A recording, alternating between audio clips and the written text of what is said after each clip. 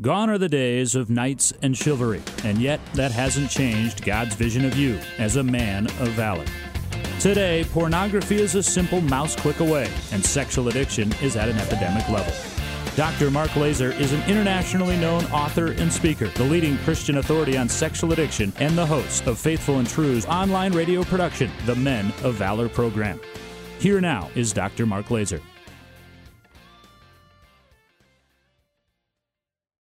Welcome to the Men of Valor program. After some delays with technical difficulties, we're finally back on track here, I think, Randy, and we're continuing our 12-step series, and today we're talking about Step 8. We are, Mark, and we have been getting good comments from our listeners regarding this study, and we're happy to bring them Step 8 today, which is made a list of all persons we had harmed and became willing to make amends to them all. Well, 8 goes with 9 because in 9 we're going to be asked to make those direct amends. But the way to make direct amends is to have an accurate and very good list of all the people we had harmed. So that's what we're going to be talking about today. Well, that's I think that's probably one of the more powerful steps in the 12 steps, isn't it? Well, it certainly is, and it's certainly about shame reduction. In other words, if you've harmed other people, that's one of the reasons you feel guilt and shame. Again, the difference between guilt is I made some mistakes and I hurt some other people. Shame is because I did all of that, I'm a terrible person. So, we're trying to work against shame while at the same time we're trying to take, a very biblical approach to guilt, and that is to make amends, to change our behaviors. Wouldn't you say, it's just an observation on my part, but when the men come to us for the Men of Valor 3-day intensive workshops, when they walk in the door, and I've mentioned this before, you can recognize the shame and guilt that they're carrying with them. It's just, there's no getting around it. It seems like there is an anvil on their shoulders. And I would say that one of the clearest benefits of the 3-day workshop is watching that shame that you're talking about be reduced by great measures. And they are in a much more hopeful place by the time that they are walking out our doors on Saturday. On this step, I'd like to turn to you because you have been... is there anyone else here to turn to? No, it is. I find myself turning to you all the time when it's just the two of us. But you're good to turn to. I've gotten much benefit from that. We're pretty much all alone down here in the new basement studios, is what's his name on WCCO used to say. We're in the basement studio now. Yes, and it's kind of like a bomb shelter. It is a little bit like a bomb shelter down here.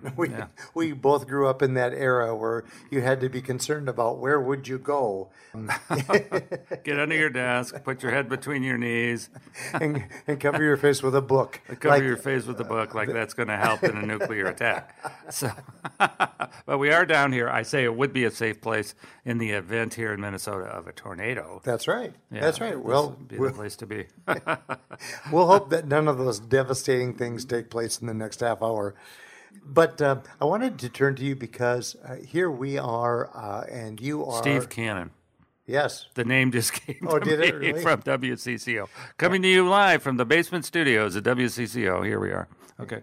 Are you now going to do Morgan Mondane and all of his voices? All the voices? No, I cannot do that. I'm not good at that. No.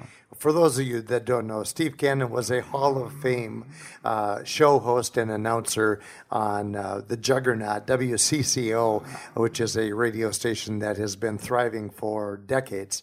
But we digress. We do. We're talking about the 8th step. I should make an 8th step to our listeners. I can't even stay on topic. Well, I'm trying to rein us back in and get us back on topic. You are, today is the 27th. Your anniversary date is... The 17th. The 17th. So we passed it 10 days ago. Yeah, that's right. I don't know. It's 32. It's 32 years. Well, I'm sorry. I don't think of 32 as being, significant in the sense it's not 30, it's not 35. Oh, no. I don't mean like it's your silver or gold anniversary, but 32 years of sobriety and healing are definitely worth celebrating and noting. We have many men that are out there that are excited about 1 month, 2 months. That's true. Their first year, and they should be. and they by the should way. be Yeah, absolutely. right. Yeah. But what I was getting at is, That's sometimes why I don't like talking about it. oh, Well, it's like I'm just realizing that, there are men right now that are just struggling to stay sober for a month or two or three or six or the first year. Mm-hmm. And, God bless you. Good for you. I mean, if you get, those milestones going, that's great.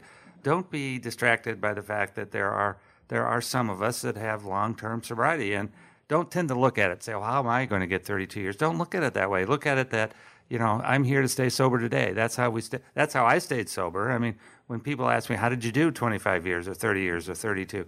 Well, I did it one day at a time. I did it by waking up every morning and deciding that today was going to be a day of purity. And before I knew it, they all started adding up. So that's right. Well, we encourage all the men that are out there, no matter how long their healing journey has been going on, that they keep up this good work. And we're hoping by listening to our podcast that we can make that journey that much more doable. What I was going to get at is, when you got to step 8 in your own recovery, how did you go about making that list of the persons you had harmed, and then reaching the point where you understood the powerful nature of being willing to make amends? Well, basically, I was fortunately in an inpatient treatment program in the beginning that encouraged me to work all the steps before I left. Now, that is kind of contrary to sometimes what I hear out there in the 12-step communities, that some of the programs are having the men take, really, really long times to work on some of the steps. The worst is the 4th step. That's like there's guys that have taken a year of their program time to work on the 4th step. So I just personally don't agree with that. We work through the steps. We do the best we can. The 8 steps should be built off of your 4th step, which is a moral inventory of all the rights and wrongs of your life.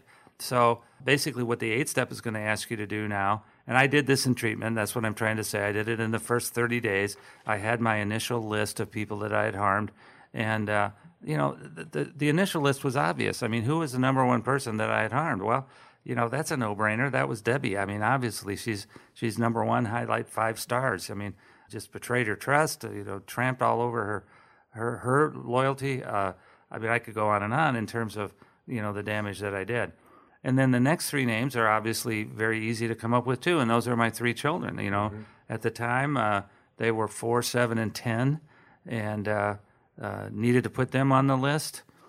I think what happens is we get farther down the road in recovery and we start getting sober and we start waking up and the fog clears, is that we start realizing all the other people in our lives whose trust we've betrayed, for example. Mm-hmm. At the time that I crashed and burned, I was serving a church. In terms of making amends, or who is on that list, I would say every member of that church should be on that list, at some point for me to make amends to. We'll talk next week about how to make amends, but for the moment, they need to be included. The medical staff, where I was working at a medical clinic, doing counseling and betraying the trust of the doctors there and the staff there. I mean, they were high up on the list. I mean, they were actually kind of right after my children when I think about it, because it was a total shock to them, total betrayal of trust. They had some chaos and legal issues to deal with as a result of my sins. So they were high on the list. I was on the school board at the time. The school board members, the people of the town where I was on the school board who had voted for me. I mean, do you see that, before long, if you really think about this, your list can get into the hundreds and hundreds and hundreds of people. A daunting task when you stop and think about it. Right. And so next week we'll have to talk about slowing down a little bit, taking this step by step.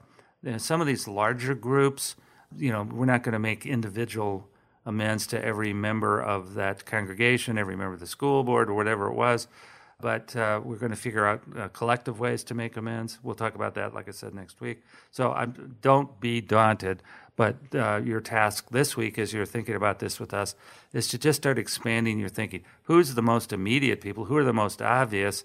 And then, like I said, the more sobriety you have, the more clarity you have. Who else has your behaviors betrayed and offended and that kind of thing. And hopefully by the time that you have gotten some of those key members, family members and associates and those that you were closest to, maybe after you have exercised this step with them, it maybe gets a little bit more comfortable in approaching others that deserve your apology. Now, apology isn't the right word, but like you said, making amends, coming clean, and all of that type of thing. Well, let's take a break right now, Mark, and when we come back, let's have you continue to explain to our listeners just the importance of step number 8, making a list of all the persons you've harmed and being willing to make amends to them all. You're listening to Dr. Mark Laser, and this is the Men of Valor program. Nobody loves me like you love me, Jesus. I stand in awe of your amazing ways. I worship you as long as I am breathing. God, you are faithful and true. Nobody loves me like you.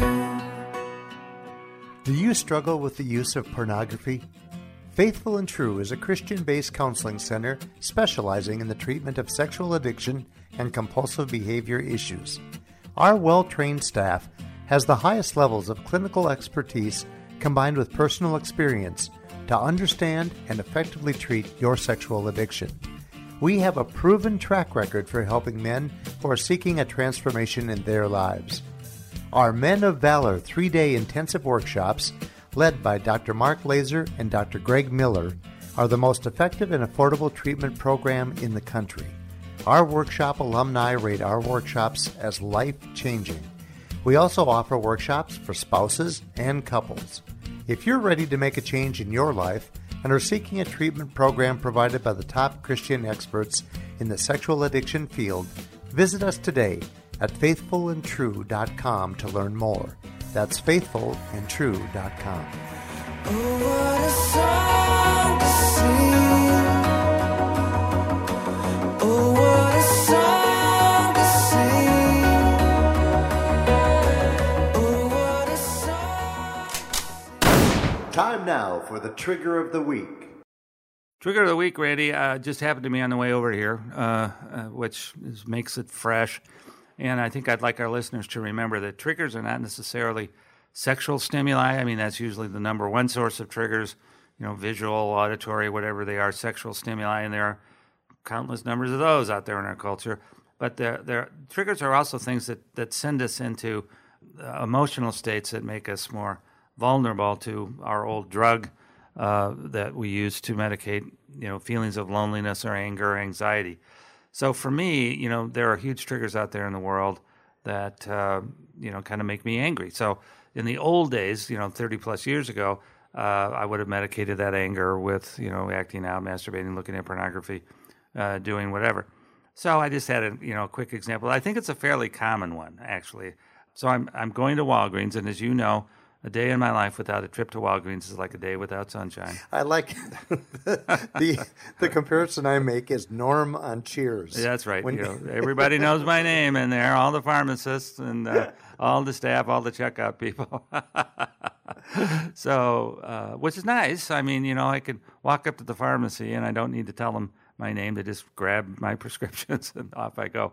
But so I'm over there, and it has been suggested to me with my cancer survivorship that I probably have a case for a handicap parking pass, and I have resisted it. I walk, I get in and out of my car, I open and close my own door. I mean, I don't need a handicap parking pass. So, but today, so I'm pulling into Walgreens. And I pull into one of the closer spaces, which happens to be unoccupied, and right next to it is a handicap spot. So here comes a big honking pickup truck, and I'm expecting there to be somebody get out in a wheelchair or something like that, and which would have been impossible given the fact that this is a big pickup truck. Yeah, you have to step up and climb into the vehicle. That's right, exactly. So, and it's a flatbed in the back, so it's not one of these things with the wheelchair access. So I'm wondering who in the heck And sure enough, there's a middle-aged guy, completely capable, completely unhindered by any physical deficits, climbs out of this big truck. And I was tempted to say something to him, I must admit, but I reserved I did look at him like, what? Right. Sure enough, he climbs out, he gets in, he gets a grocery cart or whatever they use there, and he starts filling it up with all kinds of heavy things. And I'm just thinking to myself, this guy has taken the pass from a vehicle that somebody he knows, maybe it's his wife, maybe it's his mother, maybe it's whoever, and he's using it to kind of abuse the system, I think. So that triggers me, as you can tell, into some anger.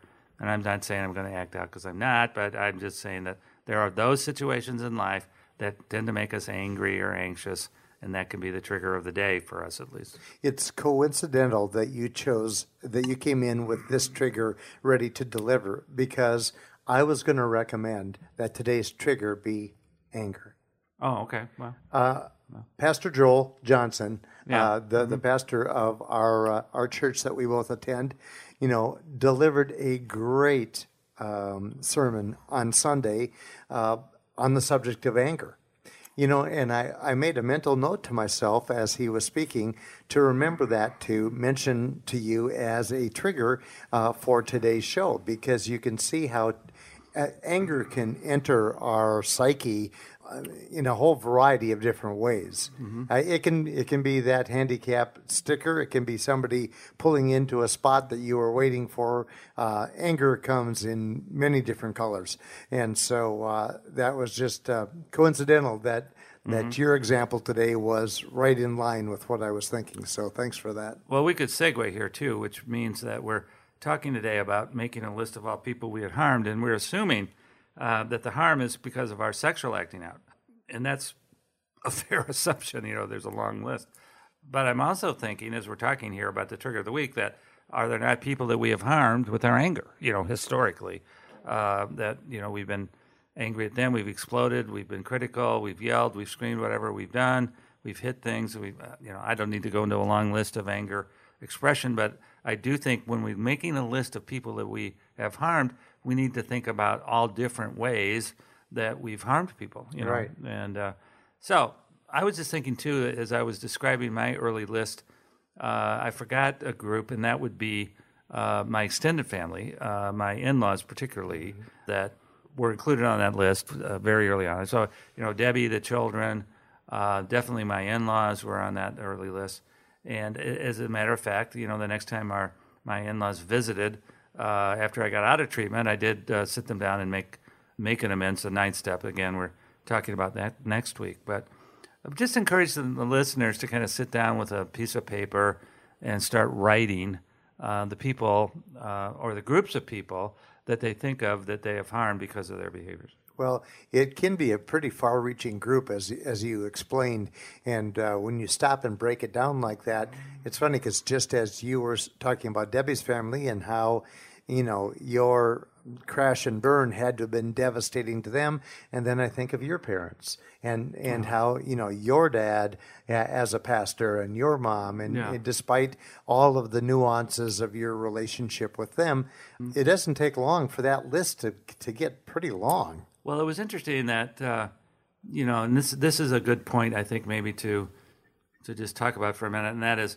you're going to have people on the list that maybe you've offended, but maybe historically they've offended you. So that would be true for my father particularly. So, but on the other hand, I did recognize that, this was an embarrassment to him as a pastor and all of that. So, I did apologize to him, and I was hoping in some ways that, my apology would lead to his apology, which it never did. But so in other words, you can't really go into this with an expectation of what the other person is going to say or do. Not without being highly disappointed when it's not reciprocated. Yeah, that's right. So, by the way, as we're talking through this show today, I'm just thinking of other people that are on my early list.